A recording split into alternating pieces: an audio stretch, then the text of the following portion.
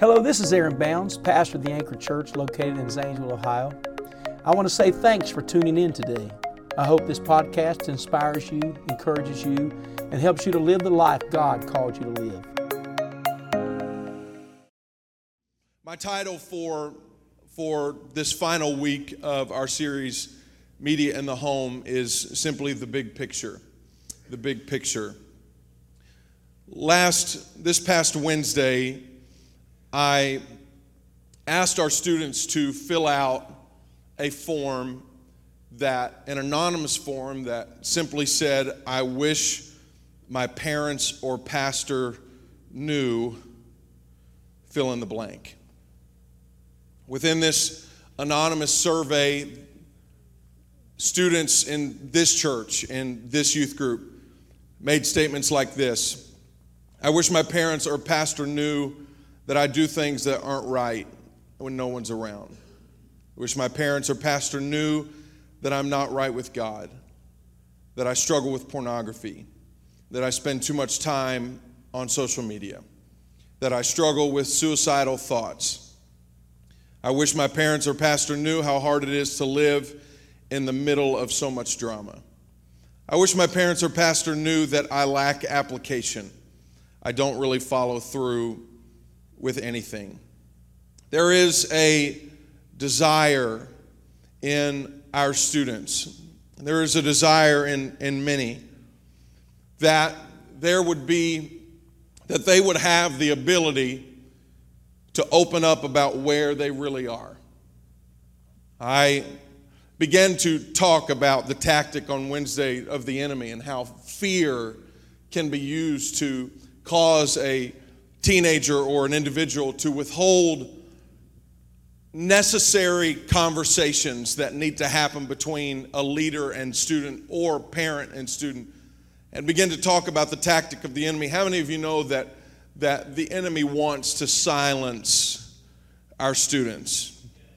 It wants to silence the church. It was the tactic of the enemy when it came to Esther. It was fear. The king is going to kill me.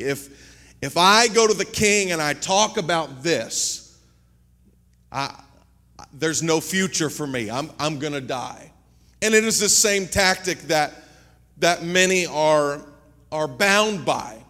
But there is a desire for a bridge to be built in our students, in our children. There is a desire that our children would be able to communicate with us. And on the other end, there is also a desire on our end that our student would open up, that they would talk, that they would say something that would allow me to help them. I hope that by the end of today, by the end of this message, that I could hopefully provide some tools to allow this to happen. In 2015, there was a study done by author Alexandra Samuel. She gathered data from 10,000 North American parents about how they handle the issue of screen time. Her research revealed that parents fall into one of three groups, with each group carrying its own attitude toward technology. The first group in this survey or study was enablers. This was by far the largest group of parents in the survey. 74% of the 10,000 surveyed fell into this category. These parents, what they called enabler parents, have given in to the pressure from their kids and other families around them. They let their kids choose how much media is appropriate. Alexandra called the second group in her study the limiters.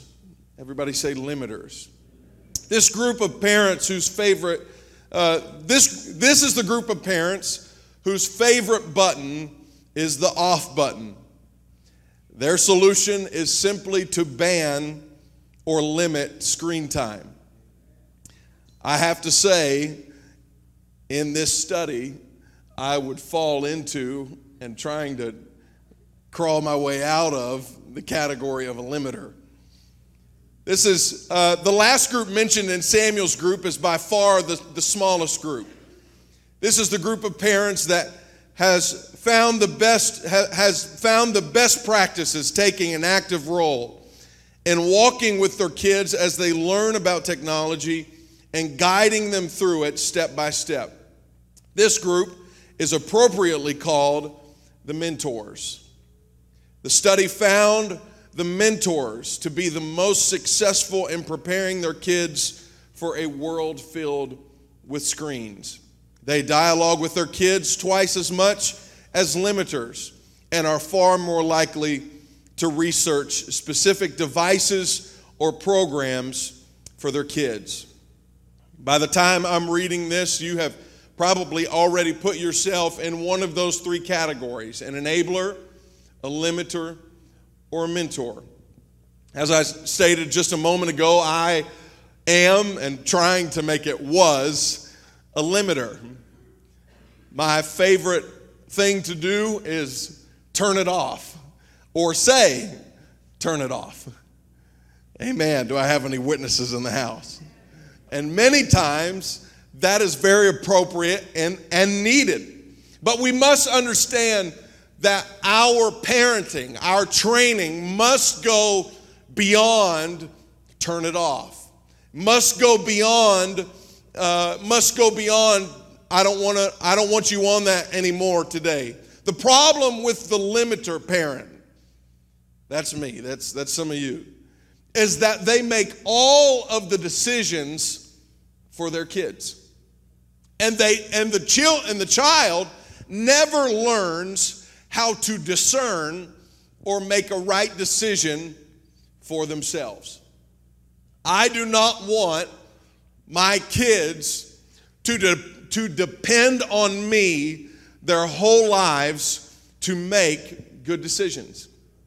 I mean, you think about it. You have an 18-year-old coming up to you and saying something, Dad, is it okay to wear this shirt? We got a problem. If we get to a place where they are 18 and further than that and unable to make decisions, none of us want that. None of us want that. Somebody say amen. Here's the reality that I have to come to grips with, and we have to come to grips with. One day, for some of you sooner than later, your child will no longer be living with you. Let that settle in. That's hard. And if you're a limiter parent, when they leave you, they leave their ability to discern. They leave their ability to make good decisions. God, the amazing thing about God is that He has designed your child and my child for a day when a young man will leave father and mother and cleave to his wife. Right smack dab in the middle of that design is a moment when teenagers begin to desire a thing called independence. Has any parent of a teenager experienced this? Amen. Put a coat on. It's cold. I don't want to wear a coat. Take out the trash now. I will when I'm done with this game. Independence. And I remember as a teenager, my dad was building me a bedroom in our basement. And Dad, you might not recall this, but they let me pick out everything: carpet, the paint, the all of the stuff. And before one day we were in the truck together and pulled up into the driveway at the house, and I asked my dad, when are you going to drywall over the cinder block in my room? To which my dad replied, I'm not going to drywall over the cinder block in your room. And for some reason, some dumb reason, I was not happy about this. I wanted my room to be drywalled. And we proceeded to have it out. Not considering, I had no consideration for all of the time, all of the labor, all of the money, all of this stuff that was done to give me a nice bedroom. The only thing that I could think about or be concerned about in that moment was I wanted my room to be my way. It was purely, looking back, it was purely about being able to make my own decision. I didn't care about drywall, or maybe I did at the time, but I didn't care about drywall or cinder block. There was something in me that wanted independence. And there's something in every child that God put in them. It's a desire for independence. It's a desire to separate from mom and separate from dad and to be able to make decisions on their own. And I learned in pastoring and leading people that the pastor makes a statement. He said, what you have to understand, and I would say this to everybody in this room, we have to understand that your child is not against you. They are for themselves. Somebody say amen. They're not against you. They are for themselves. The ultimate goal in parenting is for our child to be able to make good and moral decisions when we are not present. Right? That is the ultimate goal. I don't want my kid to make good decisions only when I'm there. I want my child to be able to make good, moral, godly decisions when I am not around. And if that is my goal as a parent, if that is my goal, and I would say that's all of our goals in this room, if that is my goal as a parent, then that means my student needs an opportunity to make decisions on their own as a teenager while they are under my roof, under my care, under my safety, and my protection. We have to be able to segue or transition. We have to be able to give them an opportunity to learn how to make right decisions. Somebody say amen to that. And the author in this book, which I've many things that you have heard throughout this series, has clips of that have come through this book. I would highly recommend this to every parent in the room. It says, if I had a parenting do-over, 7 vital changes that I would make. It's by Jonathan McKee. It's an outstanding read. But one practice that he teaches in this book is the practice of a segue. A segue. Everybody say a segue. What is a segue? It's not just something you ride around on with 2 wheels. It's decreasing one thing while increasing another. Have you ever listened to the radio and heard, you've got this song, and they're singing Michael W. Smith on the radio because Michael W. Smith will never leave the radio. They're singing Michael W. Smith on the radio, and they transition to You Raise Me Up because that will also never leave the radio. And there's a seamless transit. There's no speaking. There's nothing. One song fades out, another song fades in. That is a seg or a segue. It's one thing decreasing while at the same time another thing decreasing. It's a seamless transition. And as it applies to parenting, this is the transition from you making all the decisions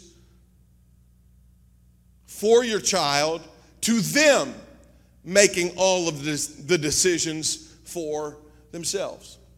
It's a transition. It happens over a period of years where as they, at 2 years old, where, it would be absurd for us at 2 years old to see our kid running towards a hot stove with their hand up ready to touch it and saying, well, let them learn.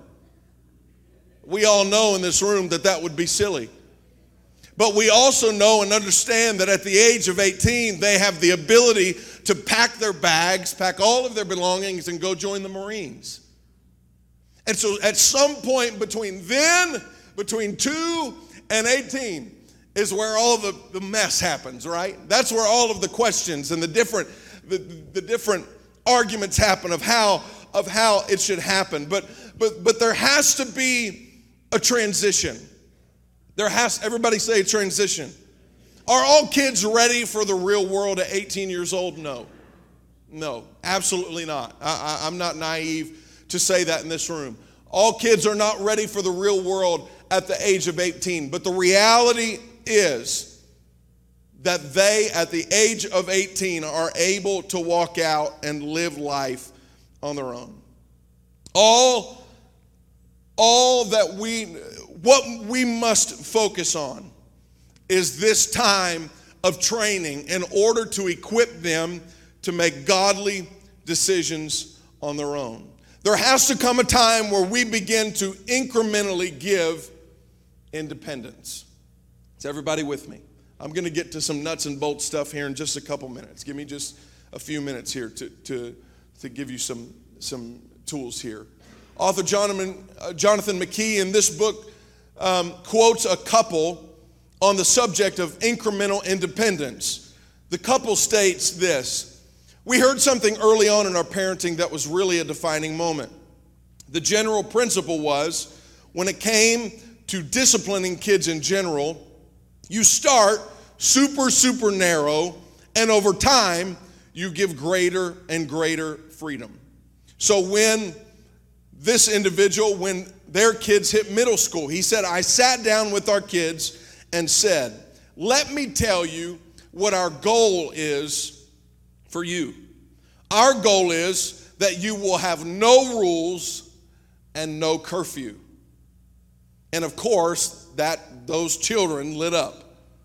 "So as you start showing responsibility, we will give you more responsibility and more freedom." I would encourage every parent in this room, give your children an opportunity to hear the ultimate goal, and they'll love and respect you for it. Amen. Everybody say amen. So the question that I hope to conclude with on this series of Media in the Home, we're always trying to figure out when should my child have a cell phone? When should they be able to access social media? Is everybody okay? According to the Children's Online Privacy Protection Act, known as COPPA, most social media platforms require for a child to be at least 13 years of age. Parents who allow their kids to sign up for social media before the age of 13 are, number one, not smart, and number two, giving their child permission to lie about their age. Most experts will say that the appropriate age for a child to have a cell phone is 13. This is why no teenager is in the room today. I don't want to give them any more ammo than they already have. You're welcome. Most experts say that the time that is appropriate for your child to have a cell phone is the age of 13. I personally think maybe it's a little young, maybe it's okay, but I would never give a cell phone to my child without rigid boundaries and no access to social media. Once they get their phone, over a period of years, this is where the segue happens, the transition happens from rigid rules to flexible freedom. Now again, we have to go back and understand that there is a big picture here. I'm not raising kids, I'm training kids.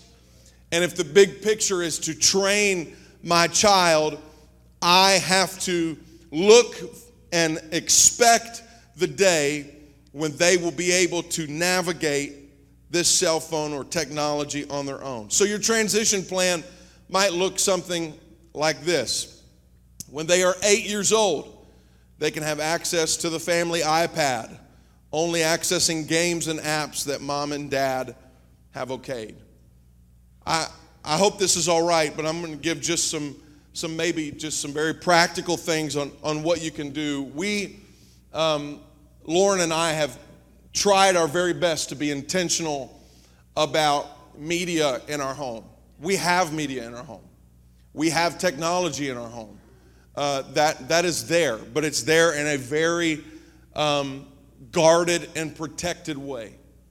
The way that we allow our children to access media at this young age is in a couple ways. We have an app that is called Minnow Kids, M-I-N-N-O, Minnow Kids.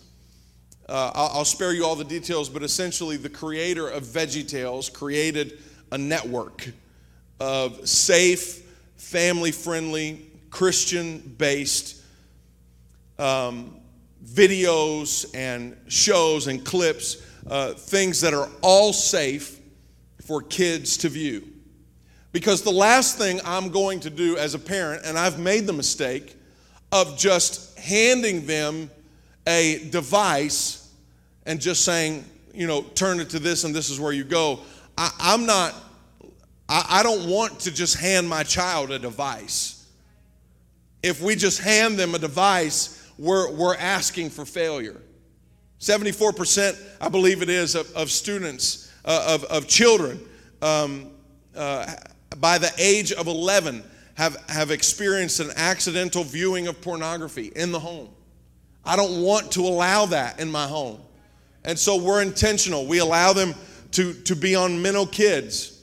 The device that they're on doesn't have other options for them to get off of that, to go different directions. So they access Minnow Kids. We've purchased shows and we've purchased movies that we allow as parents, that we are okay with as parents.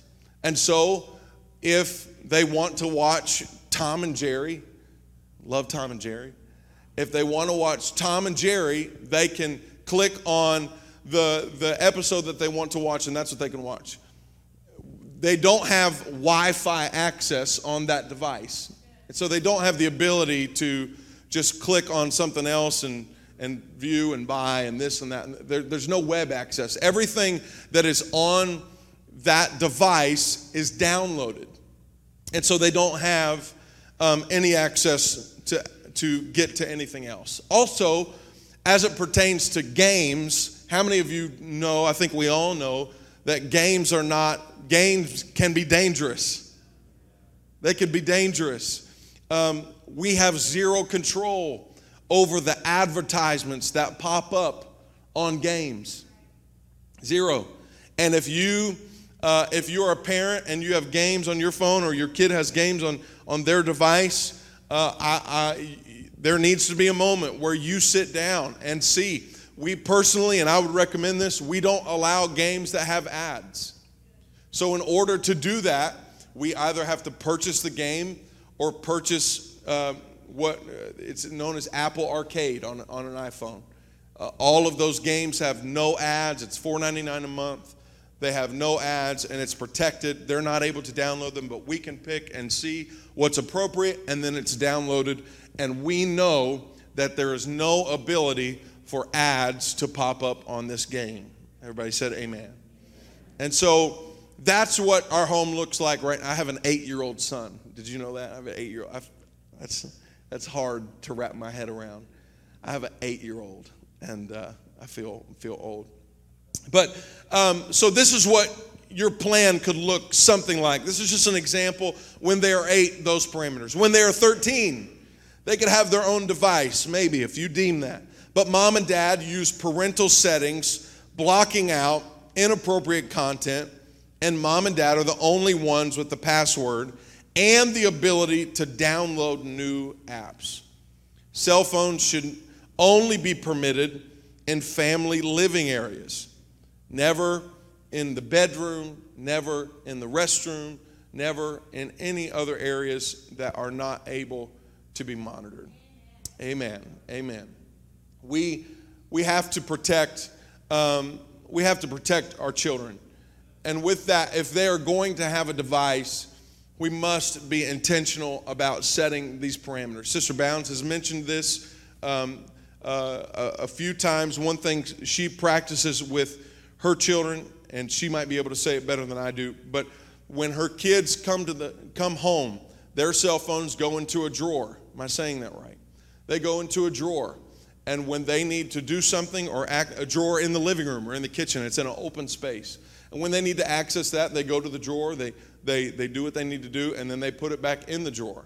It's a very protected and guarded way of allowing cell phones at a young age. And so it might look something like that at 13. Now let's talk very quickly. I have a lot of information, so I'm going quick. But let's talk about ways to monitor your child's smartphone. There are a few programs that are out there, and you have to understand that these are constantly changing, developing, they're moving. You know, there's a lot of moving parts in this. So what might have been good 2 years ago is no longer good now. So if Sister Emily, if you would throw up the first slide, these are some parental control apps that I would recommend. The first one is Bark, the top left. Second one, FamiSafe. Number 3, mSpy. And number 4, something Studio. Those are top rated, those would be recommended. They do cost money, but it's worth it. It's worth the investment. Another thing that I would highly suggest, not only for their phones, but every phone in the room, is some screen time controls. You have the ability on an iPhone or on an Android device to limit screen time. You can have downtime where there's no access to anything except phone calls. You can put time limits on social media. You can put time limits on any app that is accessible on their phone. You can also, I would highly recommend this, not allow downloading or deleting apps. You can allow that as well, and I would highly suggest that. And so these are some things that you can use, some apps that you can use to help monitor your child's smartphone. When they are 15 years old, this is again an example of how to transition from me monitoring everything, making every decision, to them making decisions. They are trusted to start navigating some websites, social media, and apps on their own. But mom and dad still have the password and can monitor everything via a smartphone monitoring program. Settings are such that apps cannot be deleted. Only mom and dad can delete, so you are able to easily see what apps have been accessed. When they are 17, again, an example, they can download and browse whatever they like, but communication is open with mom and dad. I would encourage every parent in this room, don't wait until they are out of your house to hand them the reins. Hand it to them when they are still under your roof and your protection. And everybody said amen. Now, let me talk about some particular apps to look out for. If your student has a smartphone and they have the ability to download apps, these are some apps that you should look out for and really not allow. So if you could throw this up. Number 1 is TikTok. TikTok is a new mobile app popular with kids and used for creating and sharing videos. With very limited privacy controls, users are vulnerable to cyberbullying and explicit content. Number 2, Snapchat. It's one of the most popular apps in recent years.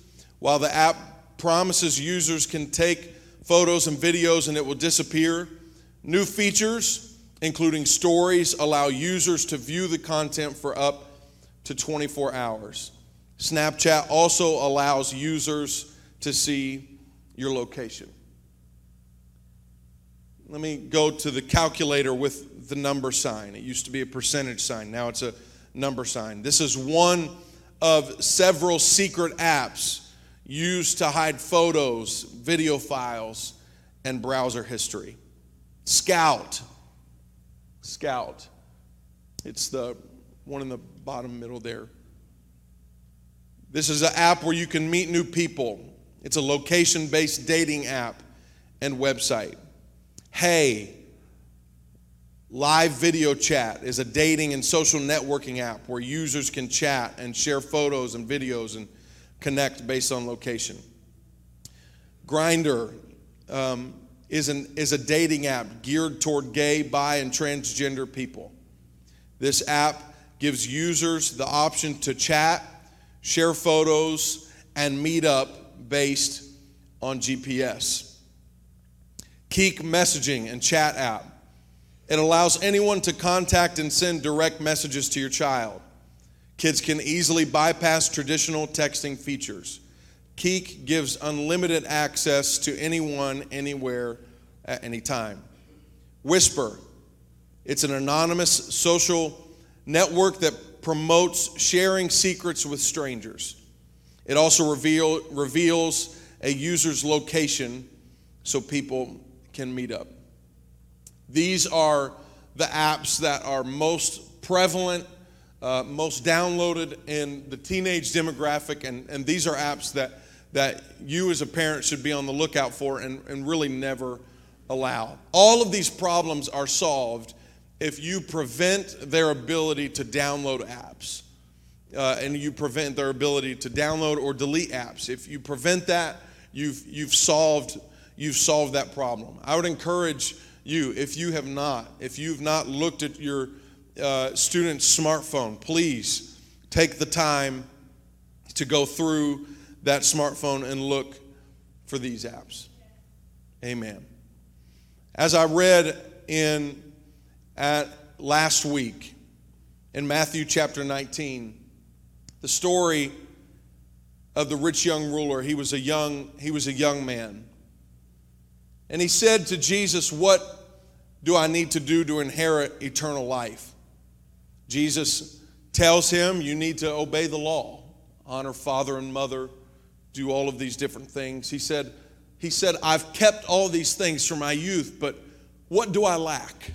What do I lack? Jesus said to him, if you will be perfect, come, sell everything you have, and come and follow me. What was Jesus saying? Jesus was teaching us a principle that it's not good enough for a young man, for a young lady, to live by law or boundary alone. It's not good enough.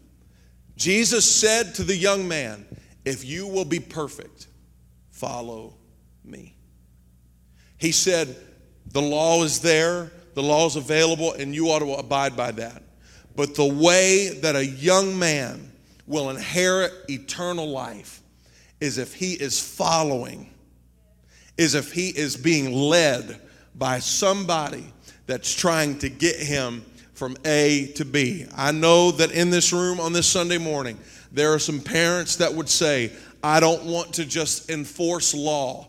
I want my child to walk with me so that we can hear him say, well done, thou good and faithful servant. Would you stand with me all over the room?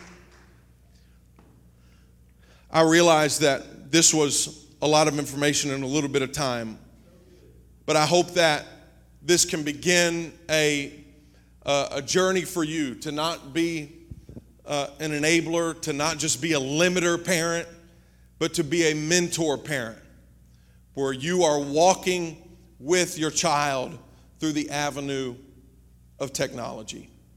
Would you lift your hands and let's pray together. Lord, I love you. God, I thank you for who you are. God, I thank you for wisdom and understanding, God. You've called us to seek those things. God, you've called for us to seek after wisdom and understanding. And I pray, God, for every parent in this room, God, in a world where technology is at every corner, media is prevalent and it's so accessible, Lord, I pray, oh God, I pray, oh Lord, that you would put wisdom and understanding in us to build boundaries, God, where they must be built. God, but not only build boundaries, but create moments of bonding, God, with our family, to where we would be able to raise up young men and young ladies who are capable of making godly decisions all by themselves. Lord, you can help us with this. God, you can help us with this. I know you can, and I know you will. In Jesus' name we pray.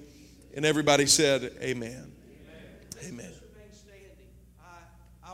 I want to say thank you to our assistant pastor for diligence and being studious and helping us in such a... Come here. I'm his pastor, but I've learned from him. And because of what I have learned from him in the series that he did a little over 2 years ago, I went home and made changes. Our rule was there's no phone. And we kept putting that off. And you know how kids are. Every birthday, every holiday where there's a gift, can I get it? And I say, no, you're not going to get one. But when he made the statement, they need to learn to walk with you. You just can't, when they move out of the house, hand them a device. And then they figure it out. And I think that's great wisdom. Can you say amen? So them learning to walk through it with wisdom. Another thing that I want to say is that probably one of the most unwise statements I've ever heard, and I've been here for 18 years, so don't take this personal, but I would hear this a lot as a youth pastor, even as a pastor. Well, my child is mature for their age. That's not true.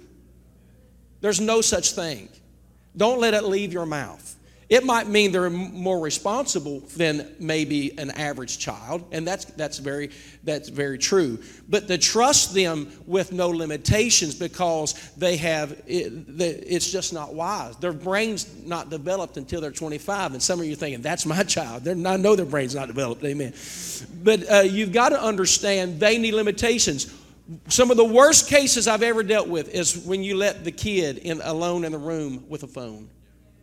They do not need to be alone in the room with a phone and say, well, you just bring it up. They don't need to be alone with that. And I said many years ago, I'm not going to put a loaded gun in my kid's toy box. There's just no way I'm going to do it because that's dangerous. How many know that's dangerous? Neither am I going to put a loaded phone in their bedroom. Because one can destroy the body, but the other one will destroy the spirit, the soul, the mind.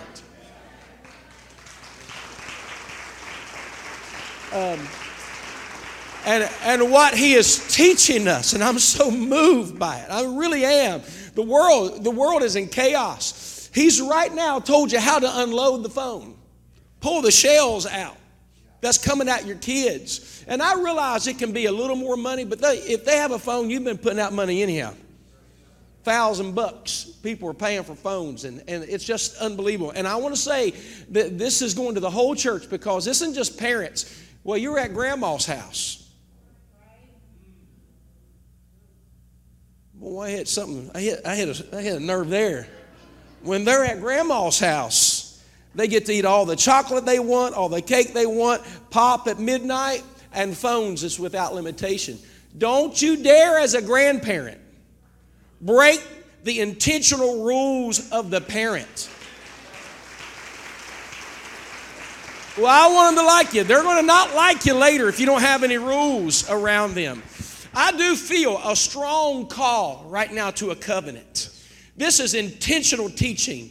I feel a witness. We have a service that's coming up. It's going to be so powerful in a moment, but we need to respond to the teaching. When he said this, it's not about rules, it's about relationship with you. It's about relationship with him. I want us to lift our hands and take a moment. Thank you, God, for teaching that convicts. Lord, I'm going to go home and do it better as a parent, as a pastor. Oh, God. Lord, thank you for what we feel. Come on, some of your moms and dads, grandmas and grandpas, aunties and uncles, right now. Oh, God. Oh, God, I don't want to give place to the devil. Lord, I don't want to be ignorant of his devices. We make commitments to go home and clean some things out at the home. Put some limitations and restrictions. In Jesus' name we pray. In Jesus' name. Amen. Brother Landon Gore, an evangelist. How many feel the touch of the Lord here right now? We do. We feel that. We feel that.